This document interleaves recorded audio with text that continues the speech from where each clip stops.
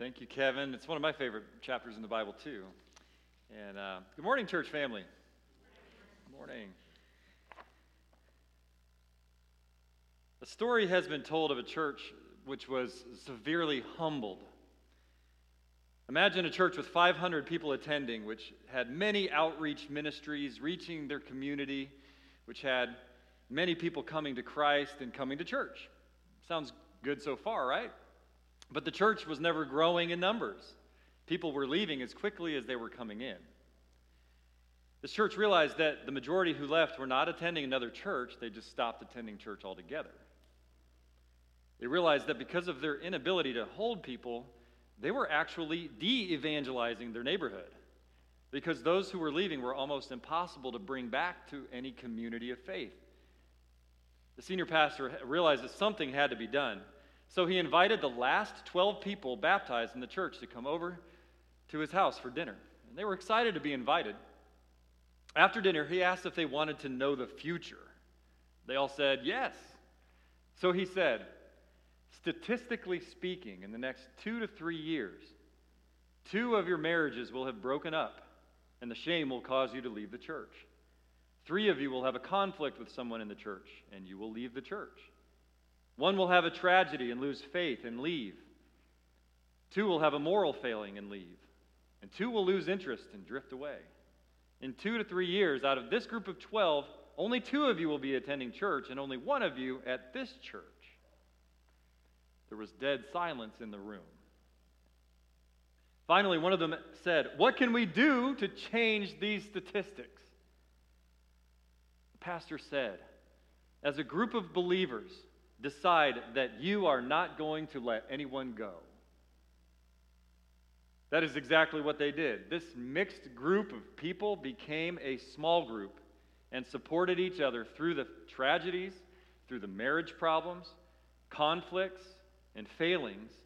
And in 4 years, only 1 had left the church, and they pray for her to this day. That church went from losing 10 out of 12 new believers to losing only 1 out of 12.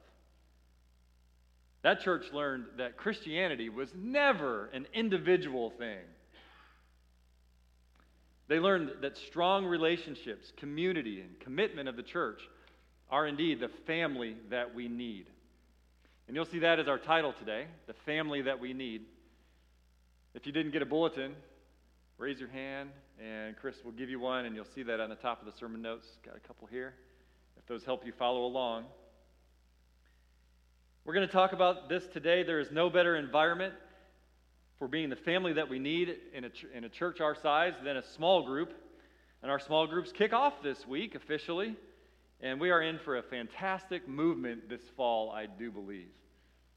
So we're going to look at some of the many scriptures today which teach our church is a family that Jesus bought, purchased with his broken body and shed blood, and gives us instructions how to follow Jesus in thriving relationships that we need.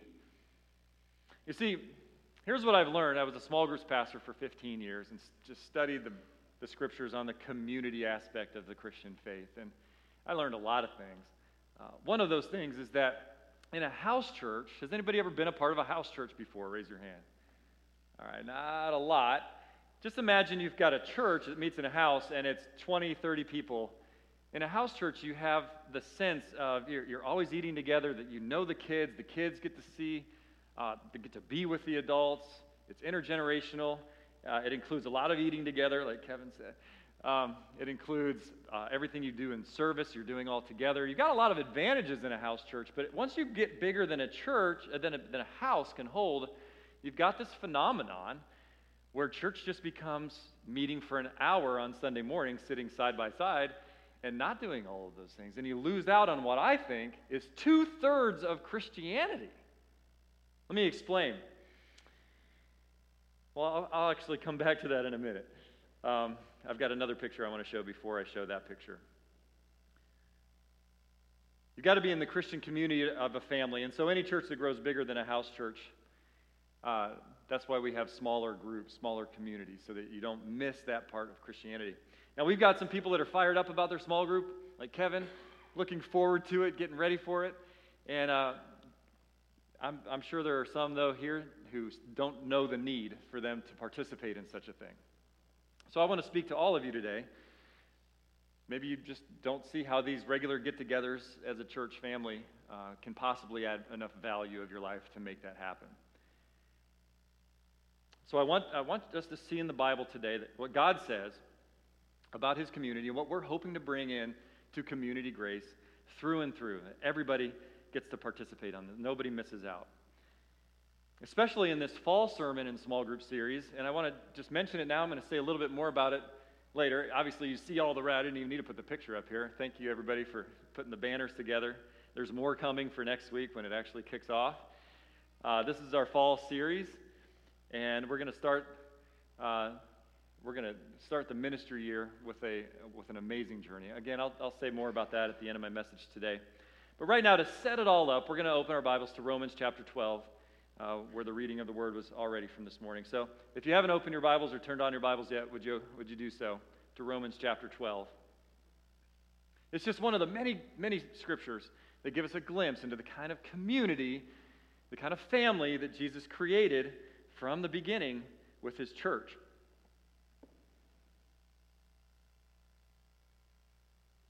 Before we jump into the riches of this passage, let me go back to that other picture that I said I had up here and show you. I see Christianity. I've learned this has really helped me understand the Christian life and explain it as well. I see the Christian life in three basic circles. You got the circle of the corporate gatherings. That's what we're doing right now, and this is critical. The preaching of the word, the corporate singing and prayer and communion and baptism, essential to the Christian faith. Huge, exciting part of the Christian life. But to think that that's all, oh man, just read the Word of God. It's not even close to all there is to the Christian life. Another big part of it is family, is the community. There are 43 one another's in Scripture, if you've ever done a study of those. Love one another and forgive one another and bear each other's burdens and all of those. And we're going to talk about some of those today. Eating together, being with each other out in the community. That's what we are focusing on today, those relational aspects of the Christian life. And then the other third is the mission. We can never forget that our whole lives, like we just had a sermon series, that we are all sent ones into the world, all the nations. And you see a lot of overlap among those three. They all filter into each other. And that's a healthy picture of the Christian life right there. So we're going to focus on that second circle today, mostly the relational aspect. And I just want to make sure that nobody that's a part of this church is missing out on what Jesus, again, bought and paid for with his blood for his purposes in the world and for your good, your best good, and the greatest witness in the world. So now let's look at Romans chapter 12. And as we come into chapter 12, you see a big shift in the book. And I'm going to explain that massive shift. If you've ever read Romans, it is a masterpiece theological book.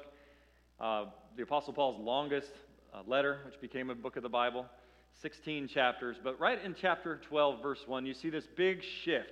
Like the Apostle Paul usually does in the 13 books of the New Testament that he wrote, about the first half is these deep theological truths of who we are in Christ. You can just pick up the first half of any of Paul's books for a theology class. It's just the glories and riches of Christ and how we have them. Then about halfway through the book, he shifts to explaining now what do we do? And he gives all kinds of imperatives, commands, instructions, what to do about all this, all these unparalleled riches that we've received from the incomparable Christ by God's rich grace and purposes. Here are now the wonderful things that we get to do in light of all that. And in Romans, that begins at chapter 12, verse 1. And so before I jump to verses 9 through 15, our main text of the day, I want to start with Romans 12, verses 1 and 2. Well-known verses, but let's see how they fit into this context today. We're going to see in verse 1 and verse 2, Paul says, give your bodies to God and give your minds to God. Let's see how all this connects. Verse 1, therefore, in light of all of chapters 1 through 11, therefore, I appeal to you, brothers, by the mercies of God, which we just spent a lot of time in if you're reading chapters 1 through 11, to present your bodies. He literally means bodies. Here we are. I've got my body. Present your bodies as a living sacrifice. What does that mean? Holy and acceptable to God, which is your spiritual worship. This is worship, to present our bodies all the time as a living sacrifice. Unlike animal sacrifices, all throughout the Old Testament, they had to be killed. So you got the altar, you got the knife, you got all the fire and everything. You get a dead animal right there, right? Okay, that's a sacrifice. Thousands, hundreds of thousands of animals were sacrificed. That was God's gracious provision, because the wages of our sin is what? Death, and somebody's got to pay that debt. And God, in His mercy, says, you're not going to pay that death if you have faith in me. I got this animal that's there to pay for your sin. All throughout the Old Testament, of course, they all pointed to the ultimate sacrifice, Jesus Christ. Now, we don't have to kill animals anymore, but our sins still deserve death. It's the death on the cross once we have faith in Jesus. That's the gospel. That's the good news. Amen? Is that good news or what? That's the best news in the universe. Now, since we don't have to kill animals anymore, that's nice. He says, present your bodies as a living sacrifice. This is worship. Your whole self, everything you do with this body of yours is worship. Everything you do with all the parts of the body, living sacrifice. All throughout the day, every day. That's heavy, isn't it? How well are we worshiping God? Okay, so we better do these things. This is our worship throughout the day, everything we do with this body. Next, verse 2, give your mind to God. How do we give our mind completely to God? He says in verse 2, do not be conformed to this world, but be transformed by the renewing of your mind. That by testing you may discern what is the will of God, what is good and acceptable and perfect. So again, do not be conformed to the world. And what is the world telling you? The whole world tells you basically one message. It's all about yourself. Every religion, every trap, every addiction, every pain, it comes from this philosophy. It was the lie that Satan told Eve and deceived her with in the garden, and it's the same one ever since. It's all about yourself. It's the reason for our pride. It's the reason for our bitterness. It's the reason we get mad. It's the reason we hurt people. It's the reason we make dumb choices. This is the lie. Do not be conformed to this world, but how do we fight that? How do we battle that? Being transformed by the renewing of the mind. And how is that? Well, that's what the Bible is for. And it tells us a lot of different ways. It says by the Holy Spirit. It says Philippians says by meditating on what is good, right, and beautiful. By meditating on God and what He calls good and beautiful. That's how we transform our minds. By reading Scripture, the Holy Spirit works through our minds, transforms us. Paul says by putting off the old things that we used to think about, put on a whole bunch of new things. By filling our minds with Scripture, this is the washing of the Word. Oh man, this is so cool. So we replace the deadening filth that we used to think about with the life-giving Word of God, the power of God's Word. Okay, there is the bridge between the rich theology of chapters 1 through 11 and now chapters 12 through 16, which gives us all kinds of things. In light of all this, this is what you do. This is who you are. This is who you are. This is what you do with your bodies, with your minds. And then bang, read the last chapters of Romans, and there's all kinds of things, and it just makes chapter 12 a masterpiece. Where does he go first? If you just look in your Bibles to verses 3 through 8, again, you see that Christianity was never meant to be an individual thing. It was always meant to be a group, a church, bought with Jesus' blood, that he called to be his body, his family. So the first things he says after this, what we just opened with, verses 1 and 2, are the spiritual gifts that you use in the church. This is for everybody. Somebody who says, I'm a Christian, but I don't go to church. What did the Holy Spirit give you spiritual gifts for? But to build up the church. Now that's a different sermon, verses 3 through 8. I'm going to skip those today and jump right to verses 9 through 15, which tell us how the Holy Spirit empowers us to be in this family, the church, the family that we need. So let's get to it. Let's go through there. And in these verses, I find 6 things that you need to expect in the family of Community Grace. And the best environment to find all these and to put them into practice is a small group. You can't do it in rows on Sunday mornings. So don't even think about that. We need to get into relationships to obey Christ.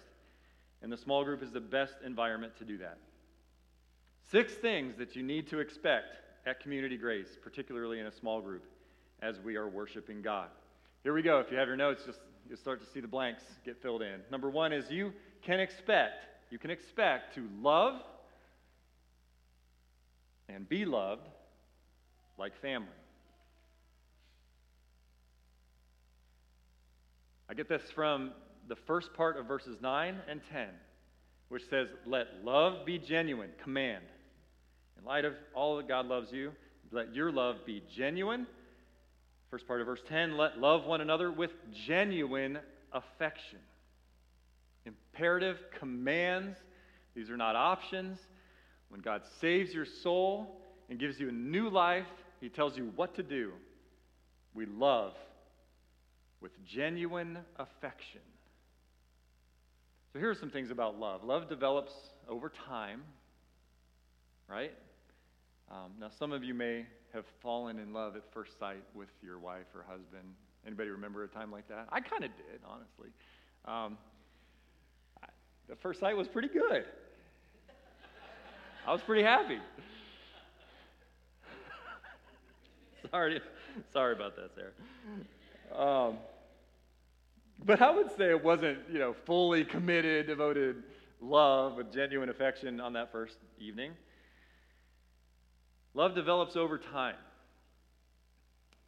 And most of us did not walk into this church the first time and automatically have love with genuine affection for everybody here, right? And the truth is, some of you still may not feel that kind of love towards people and have that love being felt towards you yet. If you can walk away from a church like this right now forever without any feelings of pain or regret, just walk away. There's probably not a lot of love there yet. But this is a command from our Lord. And I'll tell you, it's virtually impossible to ever get there in 1 hour a week on Sundays sitting side by side and then saying hi on your way out to the car. It just won't ever happen. So how do we obey this commandment? We've got to be in the relationships with people as like a family. That's what small groups are there for. Genuine love can only happen in family-like relationships with each other. So, I'm going to do this after all 6 points. Would you just turn to the person next to you and just say this out loud, nice and loud. We're going to love and be loved like family here at Community Grace. Go ahead.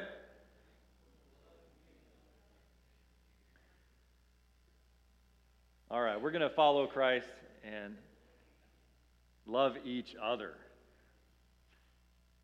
Let's move quickly. We got 5 more to go. This will be great. Number 2 is you can expect good.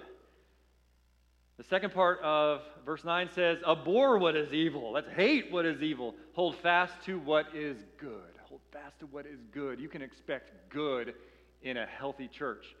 We live in a fallen world where there are evil things going on all around us, and they affect every single one of us all the time in all kinds of different ways, and they beat us down. You know this when you go out of here. Actually, when you're in here, too. There's evil all around. Our hearts are wicked. We go out into the world. But in light of all that, in the face of all that evil, you still know that there is good. You know that there is good. God's common grace is on this world. His Spirit is within you if you trusted Jesus. Good still exists. Good is a reflection of our Savior. And so we surround each other with this good, with His good. And our small groups need to be a place where God's goodness is shared freely with each other. The goodness that's in us through Christ. And so our small groups, filled with good, they're a place to regroup and refresh and be encouraged. Share the good of Jesus. And you can expect good in our small group. So say to the person next to you, we share good here. All right. Now in print, that looks like bad grammar, doesn't it? But it's the good. We share the good of Christ here. Number 3, you can expect respect. Because we've been commanded by our Lord Jesus Christ, the King of all kings. The second part of verse 10, outdo one another in showing honor. We have a lot of fun with this verse in our house. I can tell you, as a father of 6 kids, the flesh does not automatically do this. Not at all. We do not choose naturally to outdo each other in showing respect and honor. No, what do we want all the respect and honor for ourselves, right? Jesus is turning that upside down. He says, outdo one another in showing honor. So to train our kids in that as they're fighting and being selfish, I've often said, when you're walking through a door and you both, coming into the door at the same time, say to each other, oh, you go first. No, you go first. No, you go first. No, I insist. You go first. No, you go ahead and go first. No, please, be my guest. You go first. And we go through this dance, and you never go through the door. And that's what a great illustration of the way we should live all the time. Outdo one another. No, you have to go first so I can outdo you. We take our share of disrespect every day, at home and school and work, and sometimes we give it. But it's enough to break your spirit sometimes. But a healthy church in a relational environment is going to outdo each other in showing good and showing honor and respect. Oh man, what a great environment. What a great blessing from God. The reason we do that is because we Christians understand, and of all people, we understand that every person, when we talk about Heartline Pregnancy Center, we understand that every person has infinite value because we're all made in the image of God. We're all image bearers of God. That's where our value comes from. And so who deserves respect and honor? Every human. Everyone. You can expect respect in a small group of people who are following Christ. So say to your neighbor, you can expect respect here. All right. Oh, the flesh is strong. We can't do these things on our own power. That's why we pray, and the Holy Spirit gives us the power to do them. And when we succeed, what a witness we are to the world. There's no group of people like a healthy church that are following Christ. Nothing like that in the world. So let's continue in our small groups. Number 4, you can expect the best actions in the world. The best actions in the world. Verse 11 says, do not be slothful in zeal. Now there's poetry right there. Slothful in zeal, but be fervent in spirit. Serve the Lord. Let's talk about these actions. First, here's a picture of a sloth. Isn't he so cute? Everybody loves the sloth. The thing about sloths is they sleep for 22 hours a day. Did you know that? 22 hours a day. Is there any wonder why Paul uses this animal as our reference point? Do not be slothful in good actions, in zeal. Here's how they really are in real life. The guy falls asleep before he even crosses the road. Do not be slothful in your good actions in the world. Wow. The flesh wants to be lazy. Doesn't want to take risks.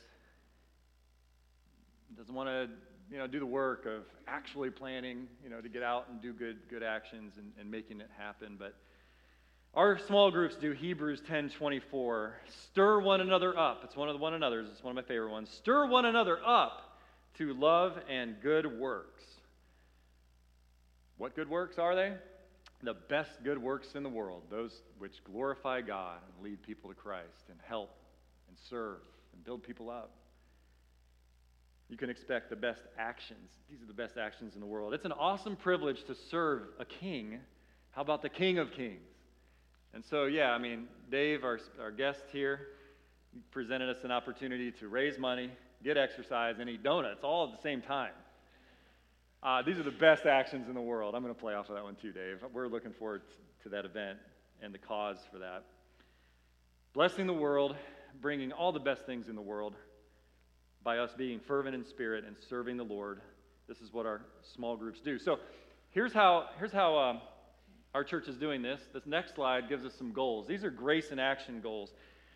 You may have purchased one of these shirts. They've just been for sale in the last couple months. I would encourage everybody. We got all sizes. You can buy them in the office for $10. What does it say on the front of it? Community, grace in action. Excellent. So some goals that we have set are that the church on the bigger events will do at least 10 grace in action events, like soccer camp is one, trunk or treat, those kind of things out in the community. We've done lots of those, 10 each year on a whole church level. And then in the small groups, that each small group would do one grace in action outreach service project of some kind per semester. Those are some goals. Would you say to your neighbor, we will not be slothful here? Awesome. Jesus people. Number 5, you can expect the power of hope and prayer. And oh, the power that is in these things. Hope and prayer. Verse 12, rejoice in hope.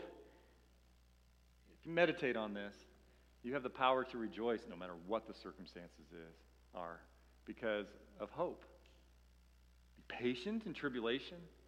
Be constant in prayer. And again, remember, these are instructions to the church. We rejoice in the hope that we have meaning and that God is good and that we really mean something to someone. Of course, we have hope that this is not all there is in life, that there's an eternal life. We share a hope that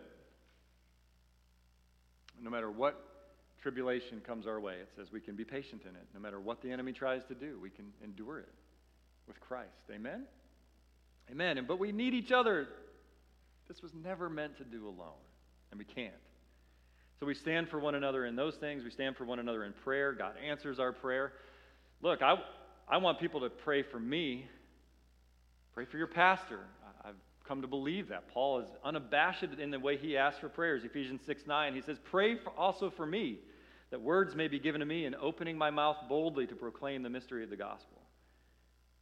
In 2 Thessalonians, he adds, finally, brothers, pray for us, that the word of the Lord may speed ahead and be honored, as is happening among you elsewhere. And that we may pray for us, that we may be delivered from wicked and evil men. Praying for your pastor benefits me and you. I believe that, and I ask for that. But this is for everyone. Everyone. Our prayers for each other. And so another prayer goal that we have in our small groups is that your small group members will be praying for each other every week. Oh, there's power there. And so say to your neighbor right now, we will rejoice in hope and pray for each other here.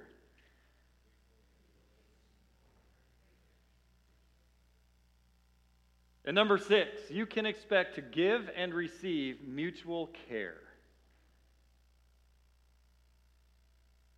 Verse 13, and as I've meditated on this one and studied it this week, wow, this is neat what Paul does here. Look at the two things that this verse includes and how they relate to each other. Contribute to the needs of the saints and seek to show hospitality. We need to see how these two work together. Contribute to the needs of the saints, that's the people within the church, and show hospitality, that's the people outside of the church. I've said this before, the word hospitality literally means love for strangers. So he's putting these two things together. Take care of all the needs of the people in the church, continue to show love for the people outside of the church, and help take care of their needs. And this is helpful for me to understand. This is the same principle as tithing, as giving to the church. One of the most powerful forms of worship is to give. Keeps our idols of money and security in check. We give. Now, God commands that in His church we are either giving, returning 10% of what He has provided us to His church, or receiving from our church because we are in need of help. Both are fine. We will go through life in both occasions. We'll be in a position to give. We'll be in a position to receive when we need help. Both are blessing. Both are blessings to God. And if we aren't giving or receiving, we're robbing God. The same is true for hospitality. We must be willing to practice hospitality, that's the love of strangers, by both being willing hosts to bring people into our homes, our church, our small groups, our relationships, our circle of friends who are different than us, and we must be willing guests and go out where people are, even though it's inconvenient or we may not like it. But this is how God builds loving Christian communities. This is how God creates fellowship among fellow image bearers. And this is how God eases the pain of orphanhood. By us going out, being hospitable, by us receiving in. How God eases the pain of widowhood. Eases the pain of loneliness. Eases the pain of prisoners. Can't go out, but we can visit. And on and on and on. And this is one of the most powerful witnesses to the world around us as we choose to be hospitable and to care for each other who don't deserve it. Because we're following Christ. One question in small groups over the years is, should we reach out to unbelievers and bring unbelievers in our small groups? And it's a fun question to wrestle around. And I'm just going to say, overall, the principle I follow is yes. Because what better environment is there to bring somebody who's exploring spiritual things than in a small group where they're seeing all of this? By this they will know that we are his disciples, our love for one another. Powerful thing. I say yes, it's a great environment for them to be in a Jesus-loving, truth-proclaiming, mutually caring small group. So say to your neighbor right now, we will give and receive care to each other.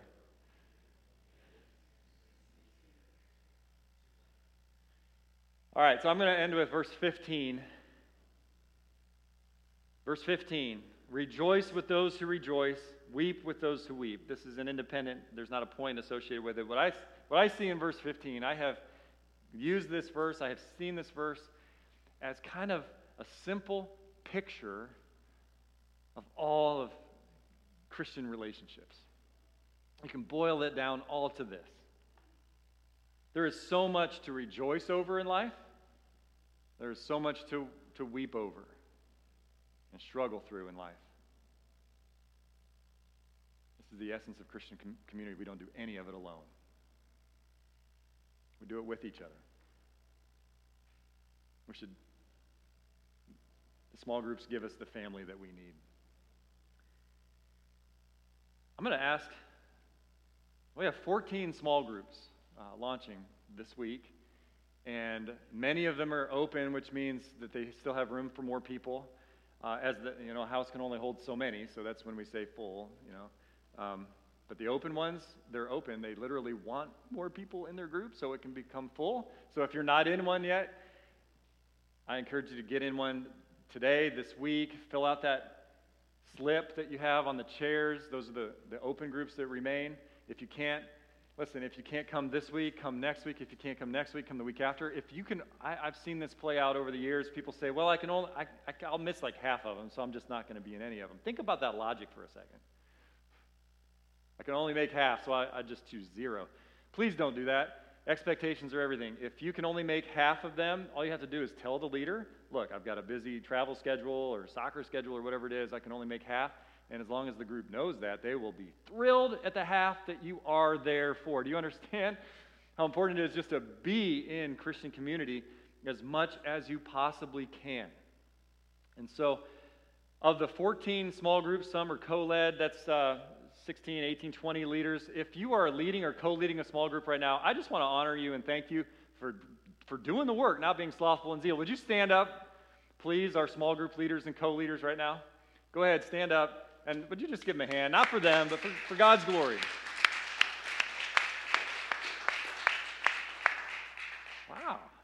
I'll sit in the front. Yeah, I got to take note of that. Okay. Let me tell you about the plan for this fall. First of all, why do we do an all-church series each fall? We did this last year. We're going to do it every fall. Here's a few reasons. One, it's not just the small groups and the sermons that are going to be all together. The kids ministry is going to have a forgiveness element, the youth ministry.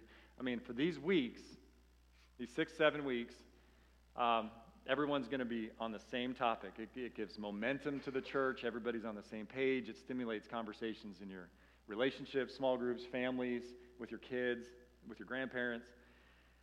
There's a lot of benefit to this, to all being on the same page as a church. And it's just for this season, and then all the small groups and everybody really knows each other, so after this is over, you know exactly what your group needs to do next, and all the groups go off and on their own directions. It's great. Why forgiveness? Why the topic of forgiveness? A couple basic reasons. One, I've been through this material with 2 different small groups, and I've seen very, very few things, if anything, that so radically transforms and frees people's lives. Theologically and practically, experientially, I've seen amazing things. This is some great material. The sermons are going to kind of correspond with the material, but this is a journey through Scripture. It's just exquisite. It's amazing. So get into the groups and experience that. Forgiveness, we've been using this quote from Neil Anderson. He says, after helping thousands find their freedom in Christ, I can testify that unforgiveness is the major reason people remain in bondage. And as I've explored that, it's because people offend us every day on a small level or a massive level. Now, how do we respond to that? Of course, we offend people as well and hurt people as well. And so we go through life with this bondage that just doesn't go away on its own. There is freedom. There is so much joy. There's amazing theology. There is delightful application in going through the topic of forgiveness through God's Word. God is going to do amazing things in this church. I believe it. I'm going to close there, and I'm going to close with the promo video from Bruce Wilkinson, the teacher of this curriculum. I'm going to play that 2-minute video, and then Tristan will come up and close the service. God bless you and in your homes and small groups this year.